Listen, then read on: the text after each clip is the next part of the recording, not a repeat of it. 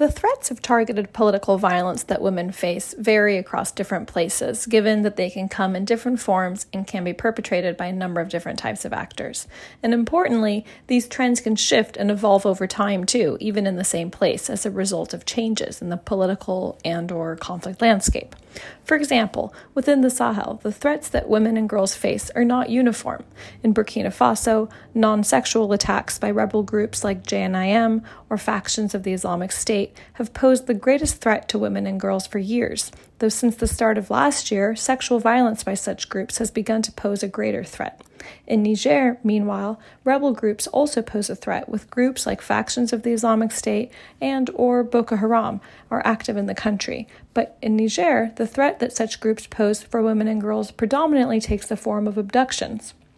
On the other hand, in Mali, the primary threat to women and girls is non-sexual attacks perpetrated by both rebels such as JNIM or Katiba Messina, as well as anonymous or unidentified armed groups, which have begun to pose an increasingly greater threat to women and girls in the country. That such targeted violence in the Sahel is primarily perpetrated by similar types of actors, yet takes on such different forms across the different countries within the region, not only fits in line with the differing conflicts in the region more largely, but also underlines the fact that the risks that women and girls face across different spaces are not uniform.